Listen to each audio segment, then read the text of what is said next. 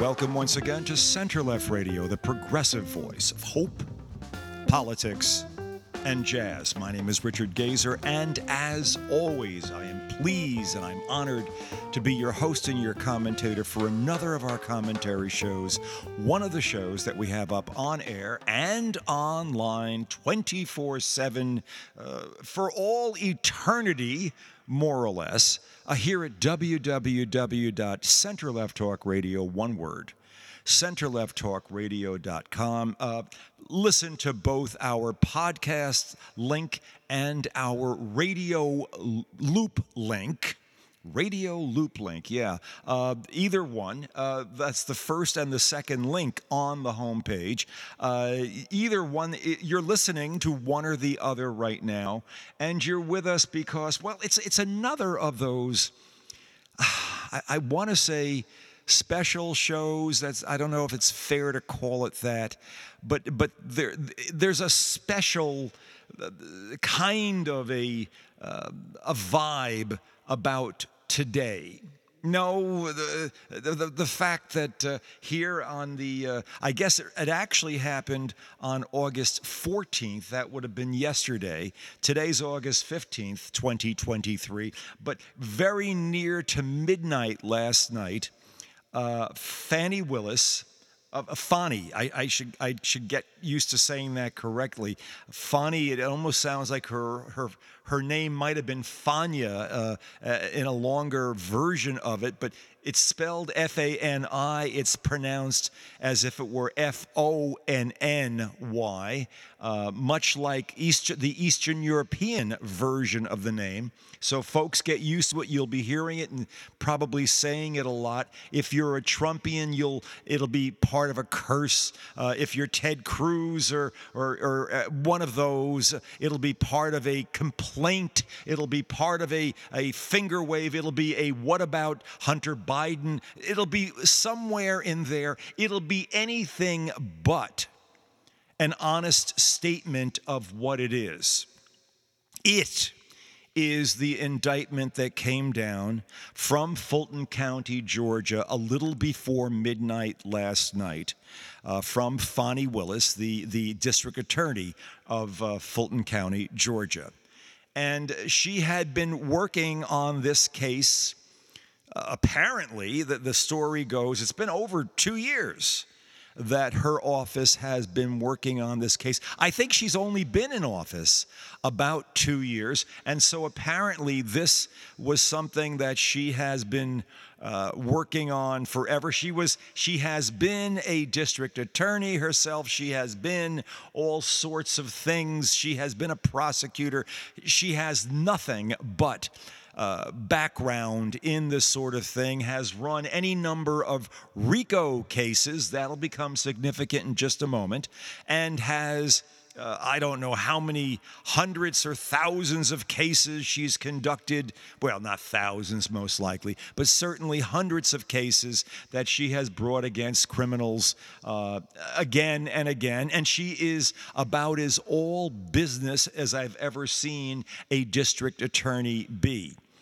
Now, what's different here from the two Jack Smith indictments, and certainly from the New York indictment, seems to be from the get-go, before we even get, structurally it's very different. It's based on RICO, the Racketeering, Influence, and Corruption Act, or I think that's what something like that. I believe that's what it stands for.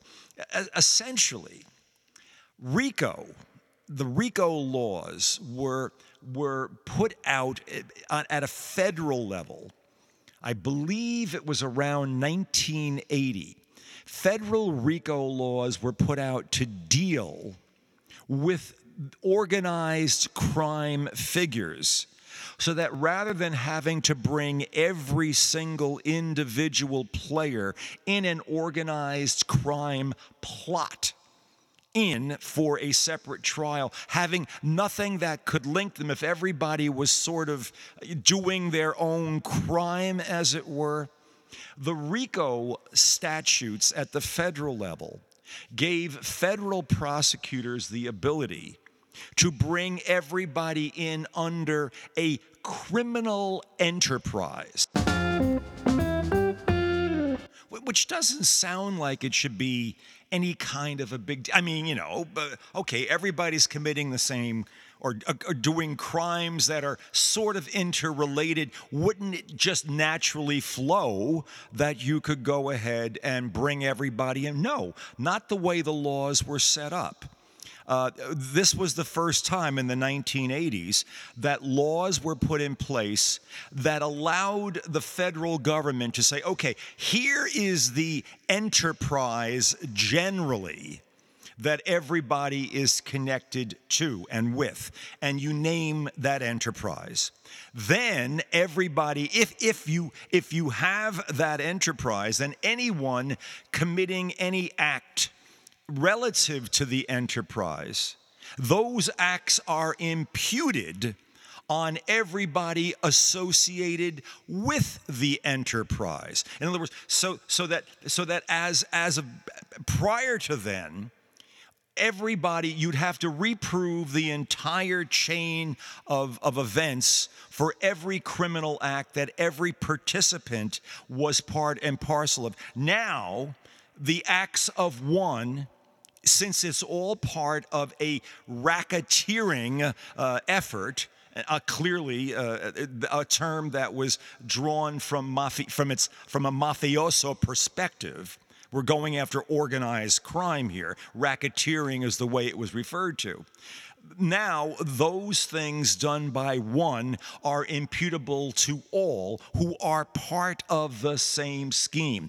Within the federal context, this had, even there were still some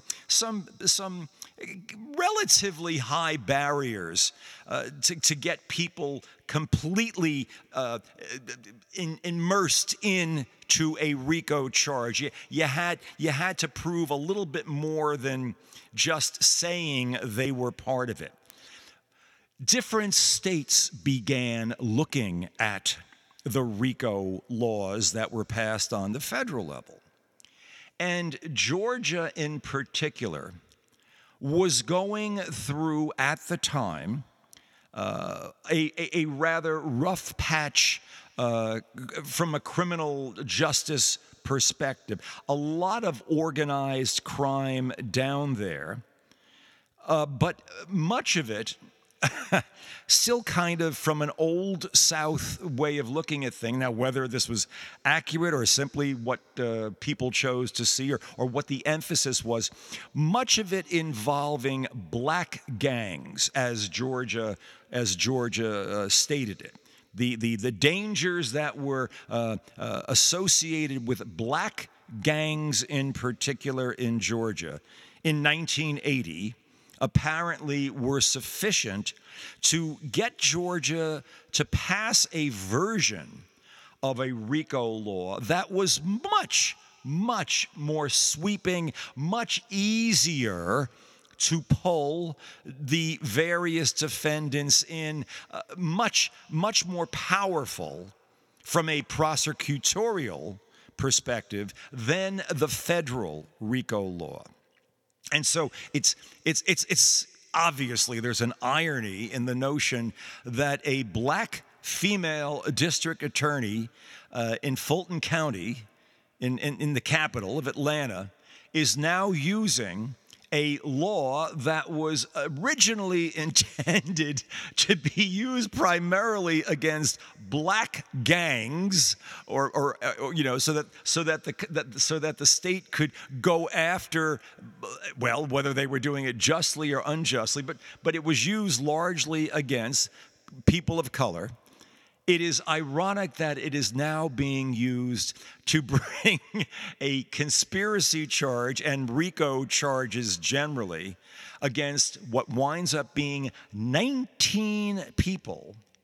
And who was at the apex? Who was the apex racketeer? None other than, yes, you guessed it, Donald. Yep, Donald, and this is it's very interesting. You have to read this. I don't. How many people will? Well, the only way to really understand what's going on is to read all of these indictments. This one, the Mar-a-Lago case, the January 6th case from Jack Smith, the New York case that's being brought right now. You need to read the indictments because in each case. And did New York do it this? Did Alvin Bragg do it as a speaking indictment? I have to just been, my God, it's like you realize how many of these are passing over the transom. In certainly the last three cases, the two from Jack Smith and the one now from Fani Willis, they are speaking indictments, which is to say they include a narrative statement and a relatively easy to follow, well, in the case of Jack Smith, narrative that gives you the ability to, yes, you can declare them guilty in your mind if you like based on this. Clearly, no federal prosecutor at any level or no state prosecutor of any merit is going to bring a detailed indictment without a very, very strong belief that this thing is winnable, that I've got the information. And as we said in the beginning here, Fani Willis has taken over 2 years to put this together. Okay, so, but in the case of, and we've talked about this, we've talked about the Jack Smith indictments and his style of writing and the nature of the information. Of course, instantaneously, the Trump sycophants, his minions, are out there. Ted Cruz is out there decrying it. And of course, in one breath, how are they doing this? A witch hunt. And the next breath, of course, Hunter Biden. Yeah, that's out there too. Okay, but it's not Hunter Biden. It's not a witch hunt. It's not public opinion.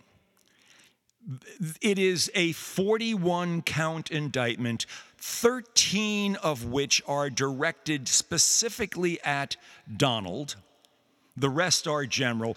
Every one of the 19 defendants here is basically accused of the racketeering.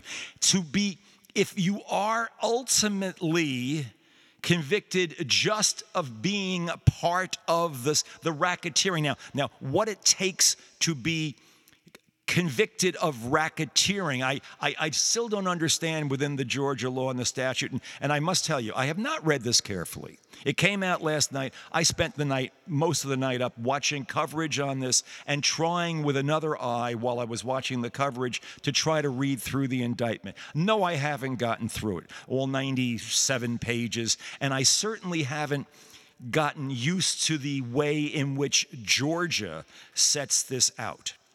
But I will tell you this much, that if you are considered, since it is a count against each of the 19 defendants, to being a participant in a racketeering scheme, in a RICO scheme, since that is an accusation, then there is some level of proof, there is some specific activity that must have been performed that would bring an individual defendant in or make them part of a RICO-related scheme. You are a RICO participant, and because you did thus and such, and clearly it'll have to be proved before a jury.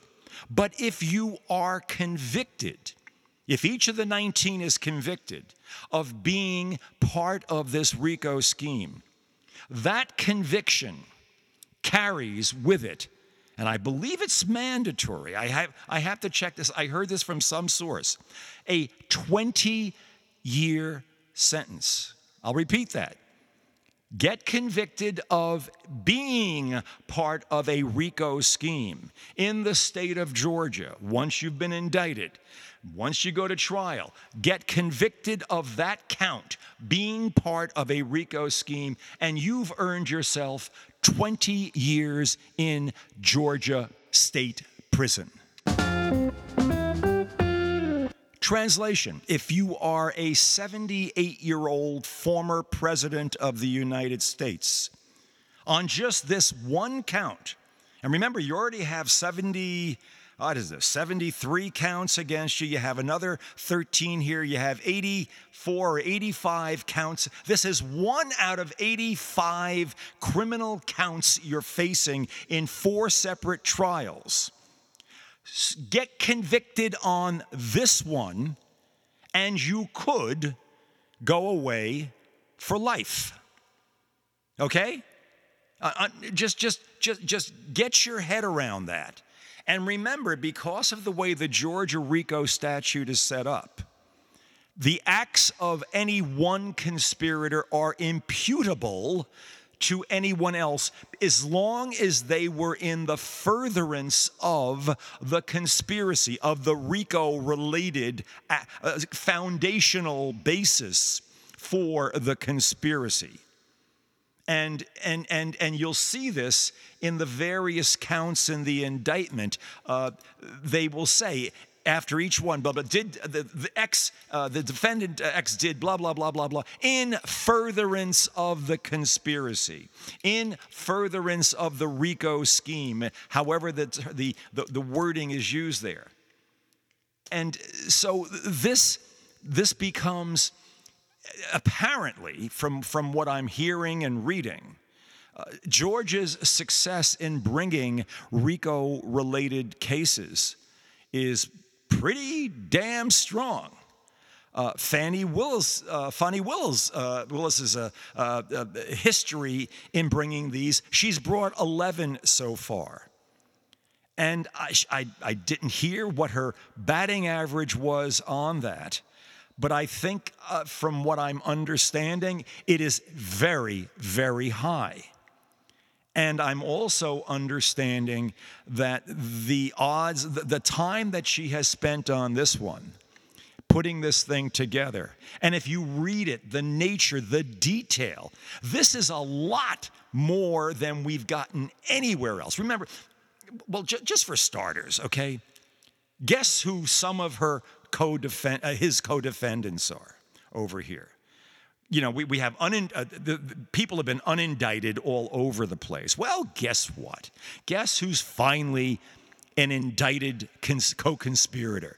Rudy Giuliani and Mark Meadows. Oh, and Sidney Powell and a whole bunch of familiar names. They're all out there, and even lesser names in Georgia politics. And it gets down to granular acts that you'd never heard about before, different illegal things that were attempted in the process of attempting to overturn the certified election results in the state of Georgia for the 2020 presidential election. A totally illegal, inappropriate act. The document starts off leaving absolutely no doubt about why and what it's all about.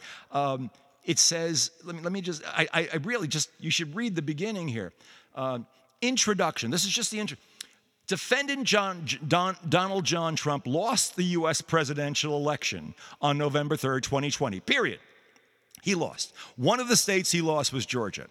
Trump and the other defendants charged in this indictment refused to accept that Trump lost, and they knowingly and willfully joined in a conspiracy to unlawfully change the outcome of the election in favor of Trump. That conspiracy contained a common plan and purpose to commit 2 or more acts of racketeering activity in Fulton County, Georgia, elsewhere in the state of Georgia, and in other states. Now, I'll stop it right there and just absorb that. Obviously, you got the notion that you had to, clearly you got an inference of what Georgia law is, 2 acts to create but it's going to be more than just things that happened in Fulton County, more than things that happened just in the state of Georgia. It will be a recitation of stuff that's happened throughout the country. And under the Georgia law, under the Georgia statute, acts well outside the jurisdiction of that district attorney, of Fani Willis, are absolutely permissible, may be stated, may be made part and parcel, may be given as evidence of the intent and the actual continuation of the conspiracy. That's how broadly their laws are written here. And that's why Georgia apparently has been highly successful in bringing RICO prosecutions. Now, two very important points here. Very important points.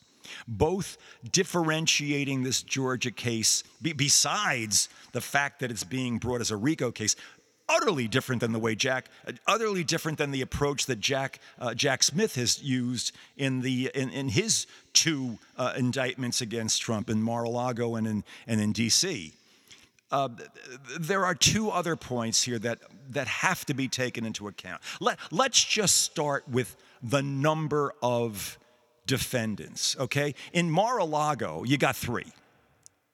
You got Trump, and you have his valet, whatever his name is, and the property manager, and he was brought in later in a superseding indictment based on his manipulation or his attempts to destroy tapes, security tapes, and all that stuff. Okay, three. In the D.C. case, in the January 6th case, you got one defendant, Donald. Here, we have Donald and 18 others. And there are something like 30 unnamed, unindicted co-conspirators as well. Now, the first thing that might come to your mind, I mean, and apparently, according to Fani Willis, she intends to try everybody together. Now, think about this. You got 19 defendants. Just the defense table alone, you got all of these 19 people have to show up every time. Their attorneys, there'll be separate attorneys most likely for all of them. Especially in a RICO situation, the attorneys don't want to be perceived as being further conspiring. So you have to separate everybody's attorney out for a change. I mean, that's going to be necessary. So just the physical space to support 19 people is wacky. Then there is the process of swearing this one in, of swearing that one in, of objections. Which defendant will object to what statement? How will those objections be heard? There are 19 opening statements, 19 closing statements. How does the jury keep all this in their brain? How do you do this? How do you handle this sort of thing? Well, the only example I have of this is one that's been offered both through the night, and that involves a RICO case that Fani Willis brought against teachers in Fulton County. They were attempting to do, I forget what, but it was, teachers seem like a rather odd group to be bringing a criminal indictment in a RICO case against.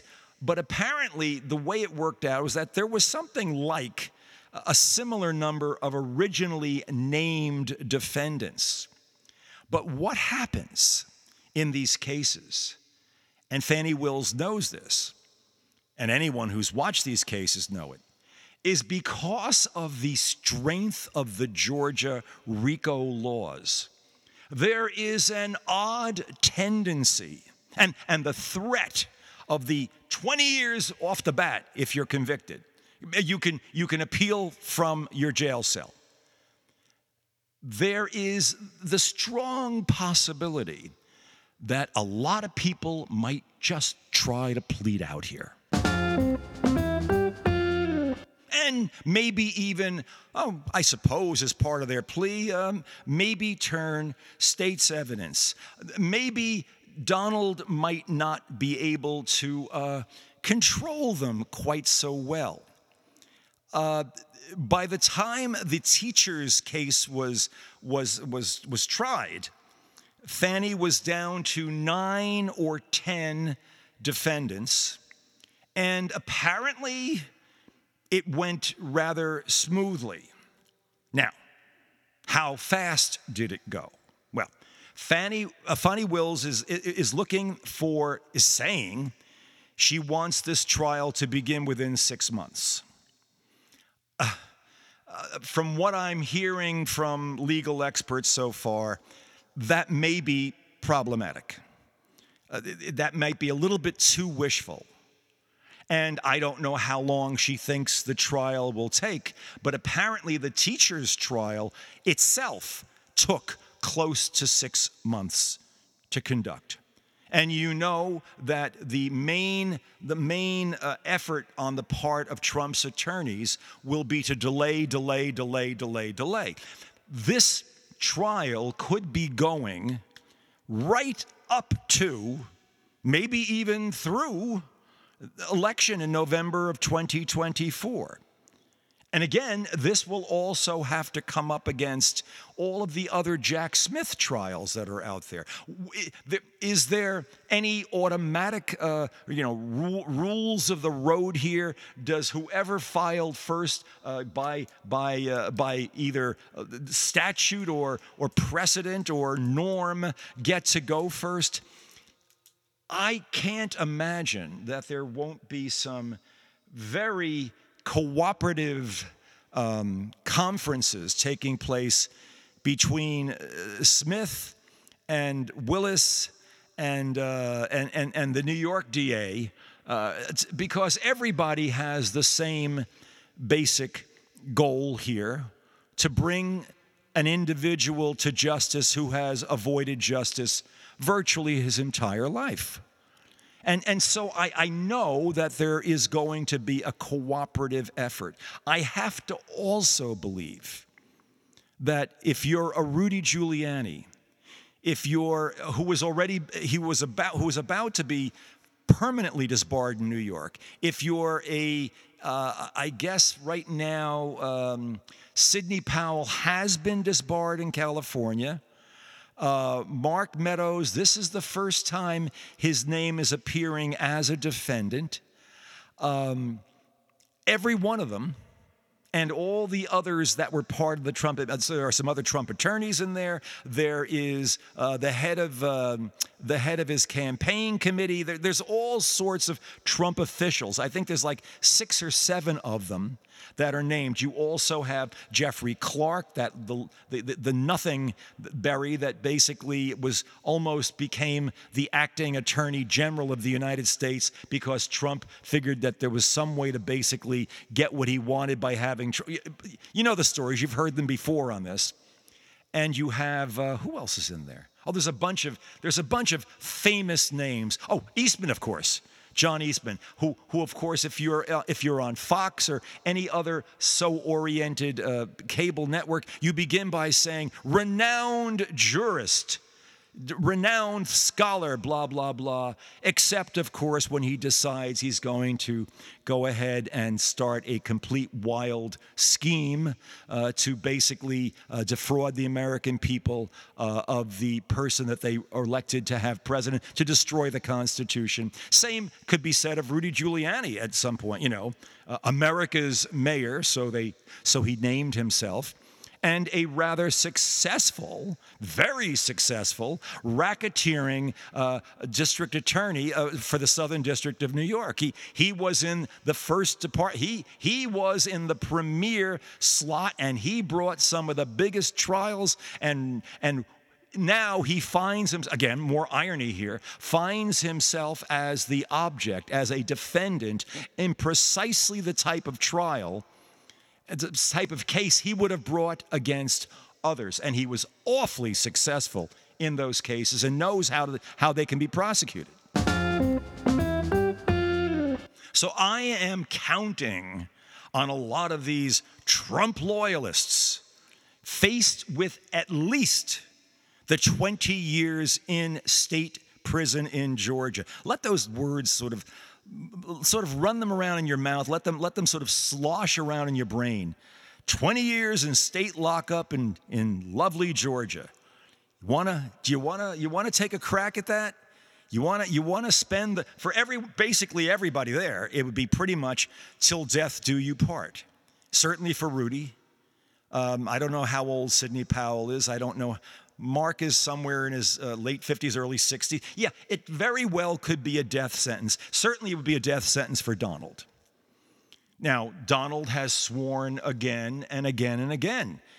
No way, and I will never, ever, ever, ever strike a deal. I'm innocent. I did nothing. And Ted Cruz will go on air and possibly, a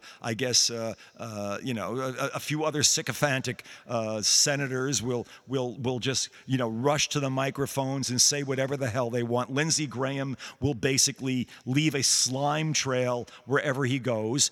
Okay, we know that. And it'll all be going through the usual filters for Fox and One America News. Fine, great. He'll never, ever give up.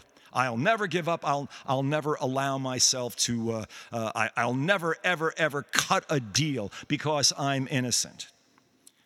But the odds are exceptionally good, especially in this case, however and whenever it runs, that he will be convicted of at least one of the 13 charges. And if he's convicted of any of the charges, he will also be convicted of the racketeering charges. Read 20 years. Now, you're Donald Trump, okay? No, of course you can't let up, you can't let down. And we know that it's a state case.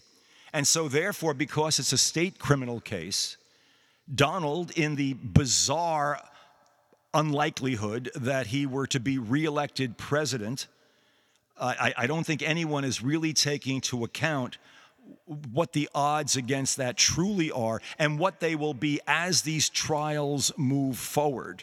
Yes, you will have an enriched version of the base, but a continually shrinking version of the base that will be as loyal and as powerfully for him as anything could possibly be. But the country will be running from him. Politicians will be running from him. Others who have supported him up to now, realizing that if they themselves find themselves in some kind of a RICO conspiracy, could find themselves absolutely massacred, there'll be a little less vocal support for the guy as the weeks and months go forward and we get into the nature of these cases. Now, okay, but let's say he got elected. Could he somehow, if the cases haven't gone to trial yet, let's say on the federal side, I imagine he could tell his new attorney general, the one that he will control better than he even controlled Bill Barr or Jeff Sessions, he'll say, drop that damn case now. It just goes away. And justice will be massacred in the country. The whole sense of the judicial system will be just ripped to shreds. No one will ever trust any court anywhere. The argument for any defendant will be if it could be simply taken, if it's good enough for Donald to take away, if Donald can take himself out of contention for a conviction, then how can any criminal court hold me for anything? Every defense lawyer anywhere in the country will be bringing this up again and again, and rightfully so. And rightfully so. How can you possibly, after what was just done by the former president and the amazingly reelected president of the United States and this bold-faced manipulation of the judicial system, how can you expect my client this defendant to basically submit himself. How can you not grant him the same privileges that were granted to the President of the United States? Is the President truly above the law? Is that what we're saying? Are you saying that my client is below the law? Challenge, challenge, challenge. Eventually that'll get to the Supreme Court. I know it sounds crazy to say that, but it could. And we've been saying this forever. You get a choice in November to either have Donald or America. America as we know it. America as a constitutionally governed entity. You get a choice. It's A or B. You can't have both. You cannot have Donald Trump and America as we know it. Period. End of story. And all of those Trumpians out there, pounding their fist and saying unfair, unfair, and saying and throwing out some kind of lovely, patriotic language. It's a crock of shit. Every bit of it, every syllable of it is a total lie. There will be no justice if this man is able to go ahead and continue doing what he's done all along over here. Oh, they're after him. They're just after him because they're afraid of him. They're afraid that he'll do America right. That he'll make things good for bullshit. Lies, lies, lies, lies, lies. Okay, fine, go ahead. Believe them, do whatever you want to do. Republicans out there, any Trumpians, believe whatever the hell you want to believe. But once this thing is in motion, it will not be about the politics. It will not be about the public relations. It will not be about Ted Cruz lying his brains off. It will not be about Lindsey Graham leaving a trail of slime to and from the microphone. It will not be about any of that. It will not be about people pumping their fists with red hats on and, at some convention and Donald waving, say, yeah, it won't be about any of that. It will be about 12 people in a jury box, the facts and the law. And that will happen 4 times. There will be 48 people, 4 juries. There will be a judge.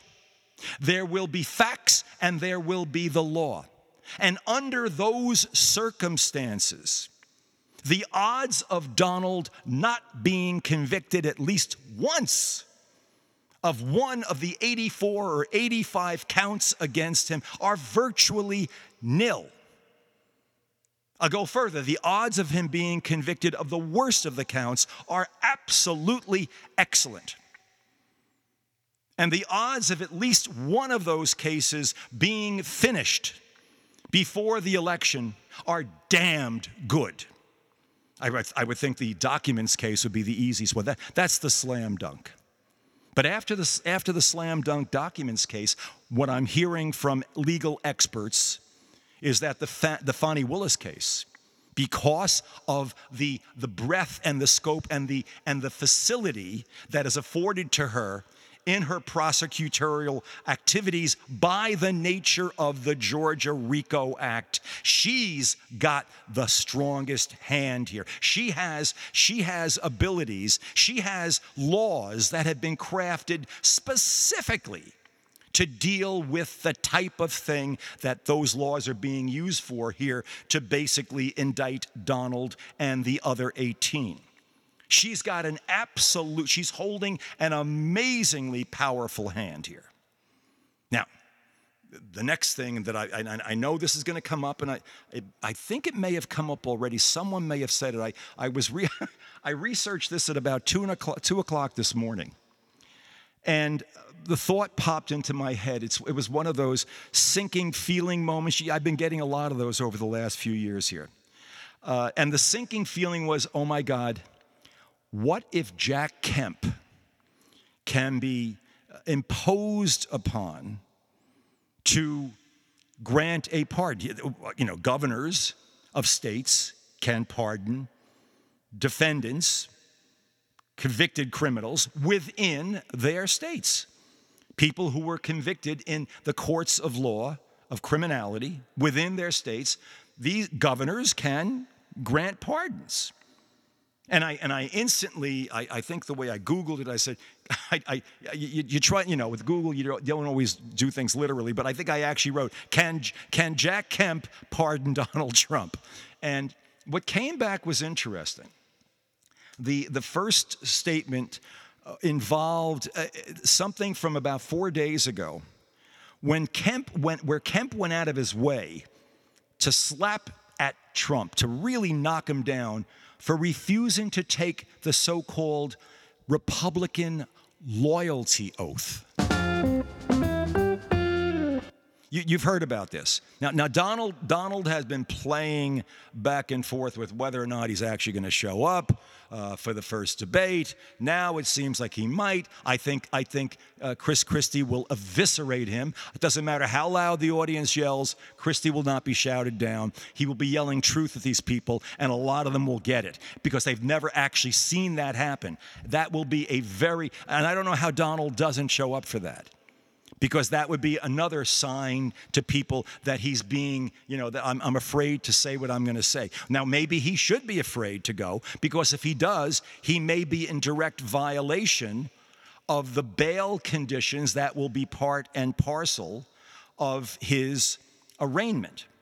And I should add, by the way, that last night, as she was announcing the indictment, Fani Willis gave all 19 defendants until Friday, August 25th, that's 10 days from now, until Friday, August 25th, to appear voluntarily before her court.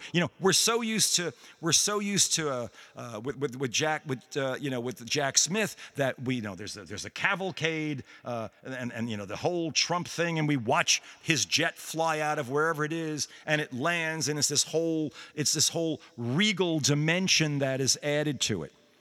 No, here he will be just one of 19 defendants showing up at the Fulton County Courthouse, and he will submit himself to Fani Willis, and I imagine there'll be some kind of prior arrangement made with through his counsel as to when he'll be coming. I don't think it will have the same fanfare as you had. Well, not that there was that much fanfare in either Miami or in New York or in Washington. Things were kept well under control. Perhaps the most vociferous and the most animated reactions happened in Miami during that indictment. But even there was no criminality, no lawlessness, no rioting, no anything of that sort. But that's it. They have till the 25th of August to show up. And a funny thing is going to happen at that indictment to each one of the defendants. And this is amazing. And I don't know if this is just, I read this, I heard it, I have reason to believe it, but forgive me for not having an exact reference source here, citation for this. Under the Georgia law, under the RICO Act, I believe it's under RICO specifically, a defendant at the arraignment, the burden of proof is on the defendant to prove to the court, to convince the court that he or she will not do anything in violation of the terms that are there. And one of the terms of the bail that will be set is that there will be zero effort to contact or intimidate witnesses. That is, other people there, anyone else involved in the case, known or unknown, a whole universe of people. You can't do not beyond just not, picking up the phone or talking. You can't do anything that would infer intimidation.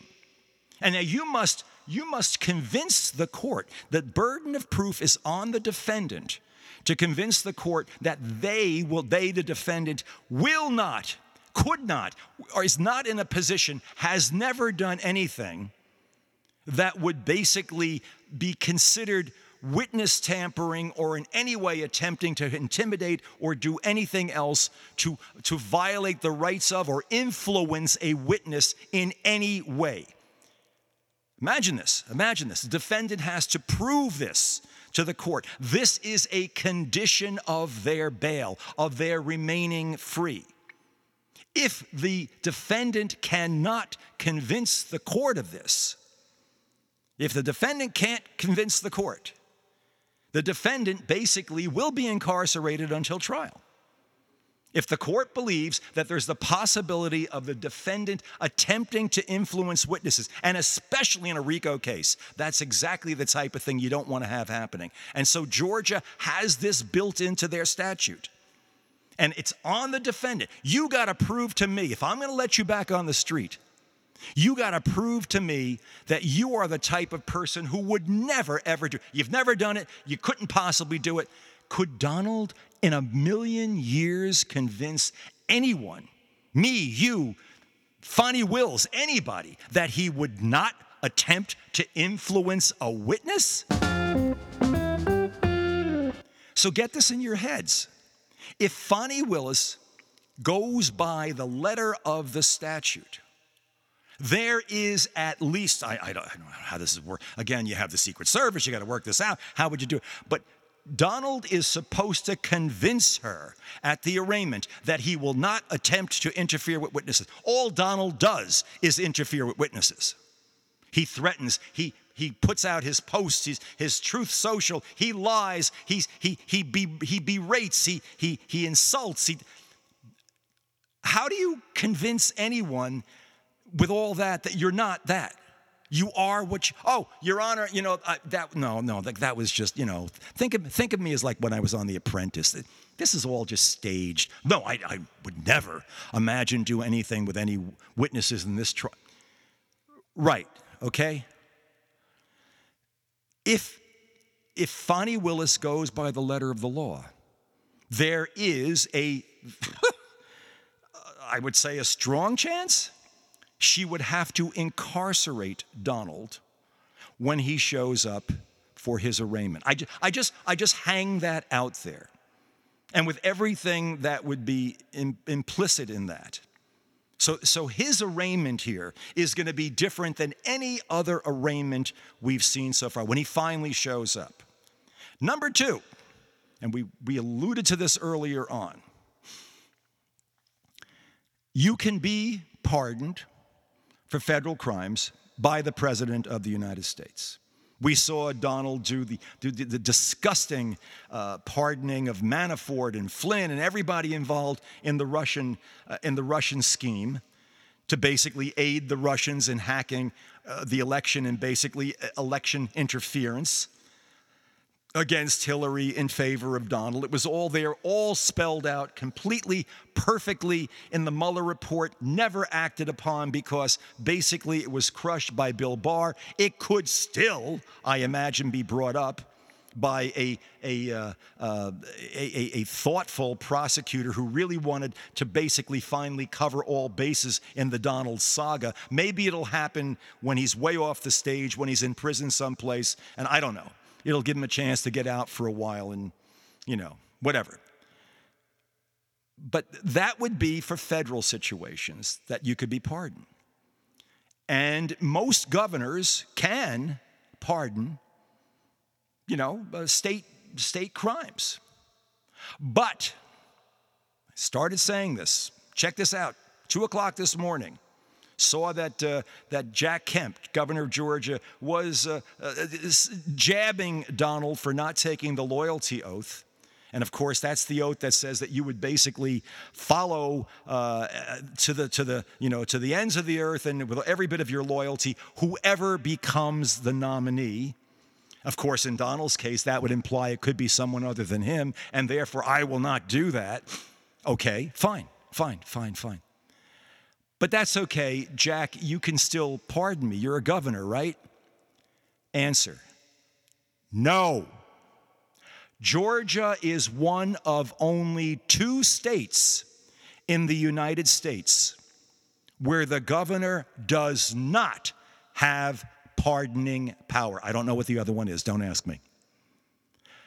Jack Kemp and no Georgia governor can pardon Donald Trump if convicted. Donald Trump, if convicted on any counts, on Fani Willis's 41-count indictment, 13 of those counts directly at Donald, including a RICO count, which would give him 20 years in prison, Donald cannot be pardoned by anyone, not himself, if God forbid, under the weirdest of circumstances, he were to become president again. No one can pardon Donald Trump. And Fani Willis, from a technical prosecutorial perspective, is holding probably the strongest set of cards, given what the legal structure of her argument is, based on how the crimes alleged conform to the laws covering them. As good as the Mar-a-Lago case is, there's a little wheedling here to get these crimes within the laws that Jack Smith is using to prosecute them. Fani Willis has no such problem.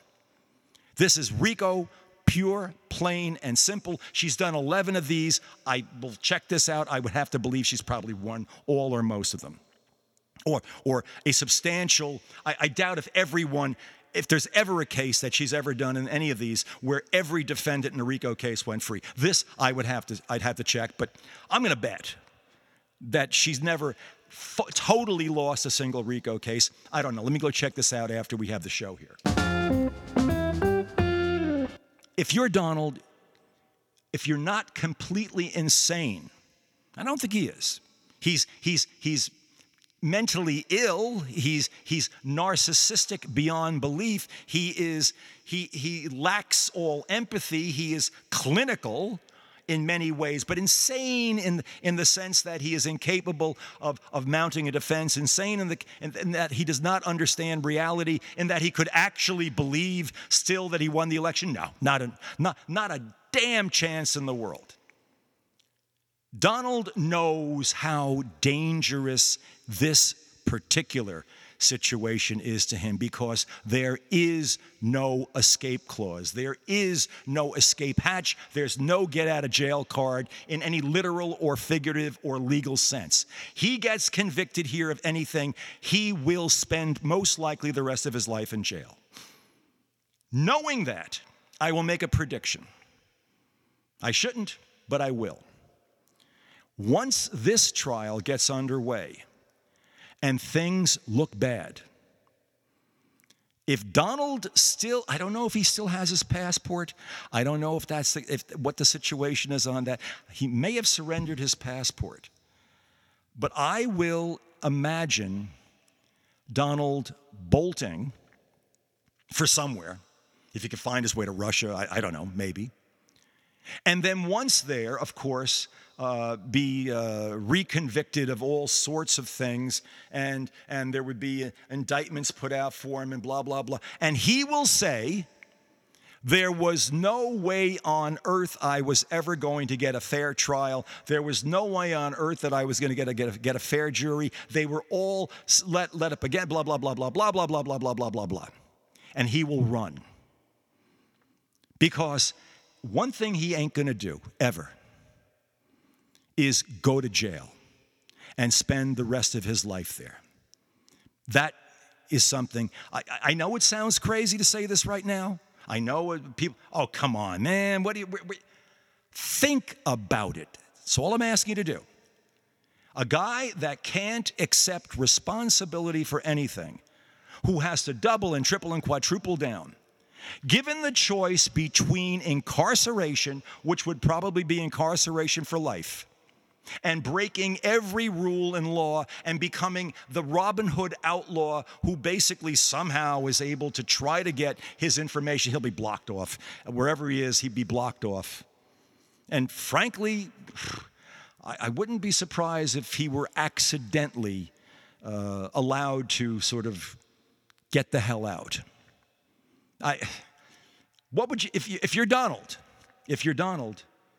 you basically flee the farm. You run. There's no way he's going to go to jail. No way he would allow himself to do that.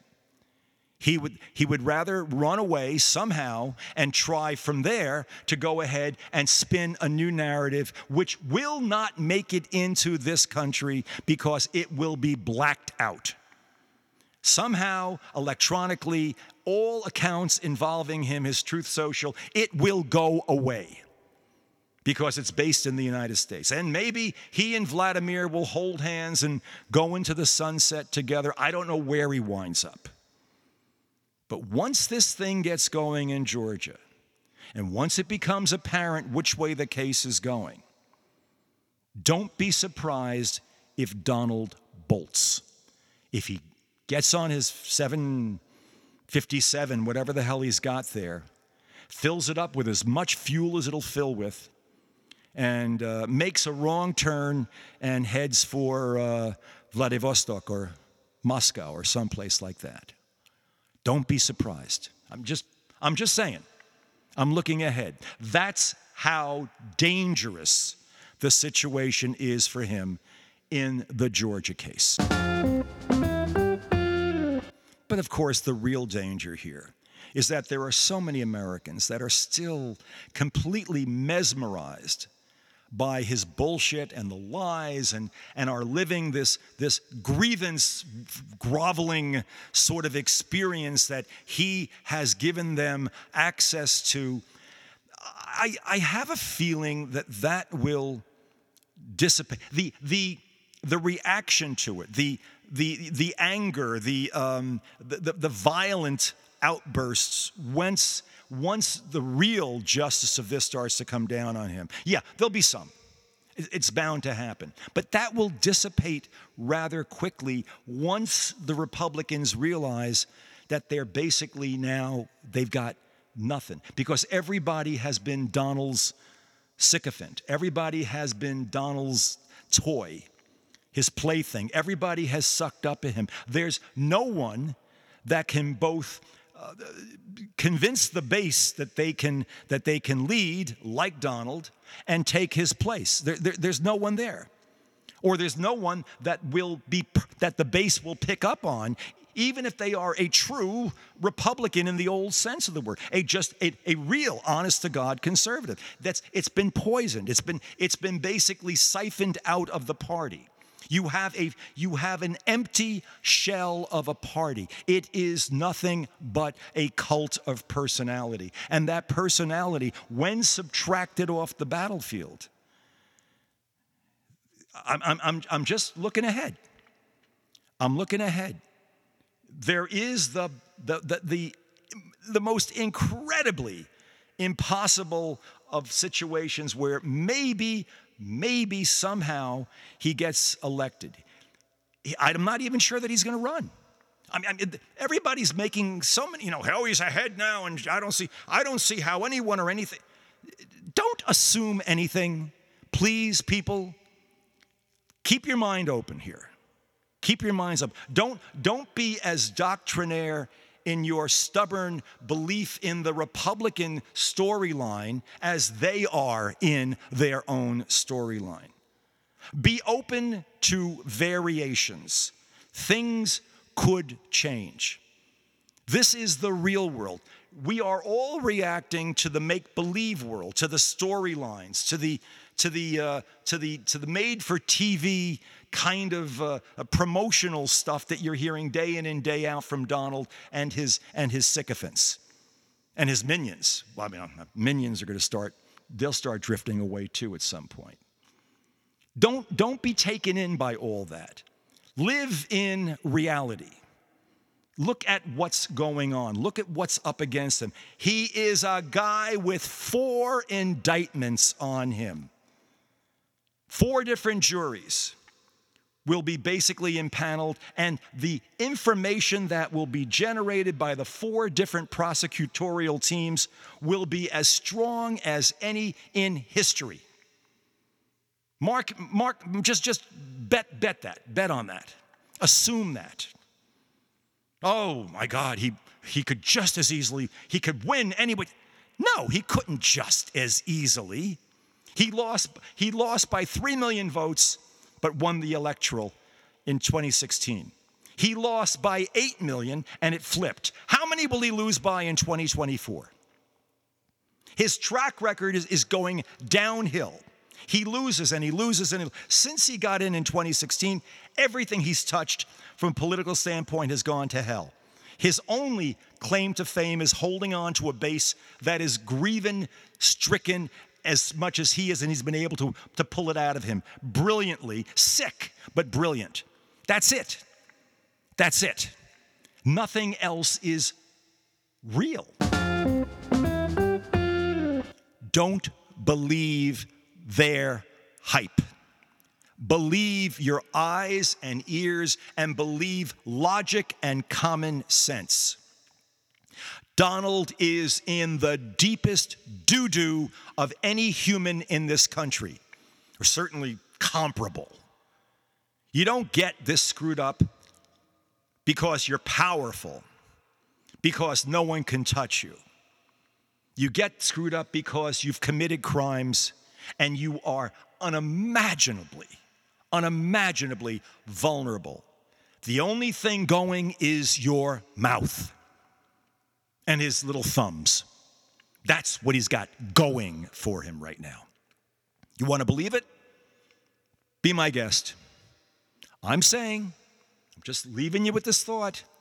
When it gets to the point where it looks like he's going to find himself in a Georgia jail cell or any other cell, don't be surprised if he bolts. Don't be surprised if somehow he's able to fly out of the country where he can't be immediately, pulled back in. And frankly, who would want to pull him back in? Think about that. And don't get so worried. Be thankful that our judicial system is doing as well as it is. Recognize that we are in a crisis mode, but damn, the judicial system, more than not, is working. It is not busted. It is not busted. Think about that. With a little jazz.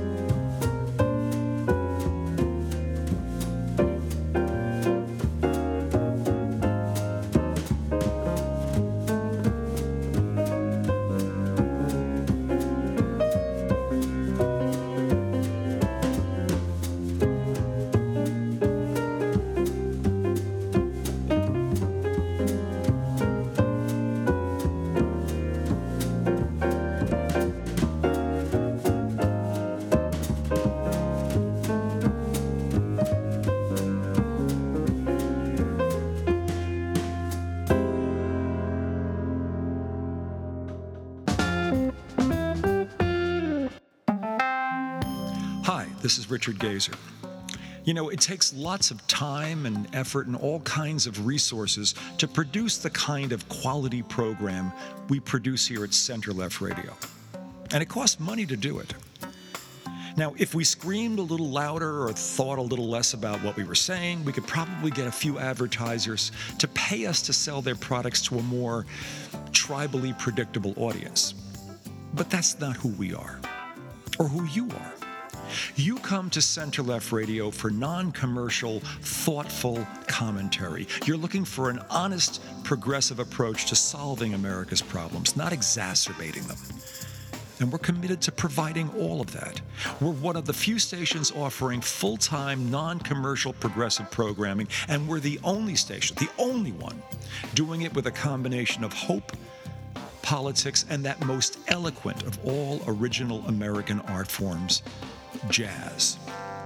Center Left Radio has been here for more than 7 consecutive years and more than 800 individual episodes. 800! Think of that. We support your needs. Now we're asking you to support ours. Take a moment and go to our website, www.centerlefttalkradio, one word, centerlefttalkradio.com, and go to the donate page. And when you get there, give whatever you can on a one-time or maybe a recurring basis, $5, $10, $1,000, whatever you can contribute to make Center Left Radio's unique progressive voice stronger and even more significant as the full extent of the wrongdoing of Donald Trump and his associates becomes all the more evident. And as we enter this final consequences stage of the Trump saga. Yeah, you know what's at stake. And I know, we all know, we can count on you. On behalf of all of us at Center Left Radio, thank you. You've been listening to Center Left Radio, the progressive voice of hope, politics, and jazz. My name is Richard Gazer, and thank you once again for being part of today's show. The Fannie Wills indictment is like no other. Under the RICO Act in Georgia, basically, Donald has to prove that he would never, ever, ever tamper with a witness before he even gets bail. Then, if he were to be convicted, he would get 20 years automatically for the RICO conviction, and there's no way that a president of the United States or a governor of Georgia could free him. If I'm Donald, I'm thinking about a way out of here.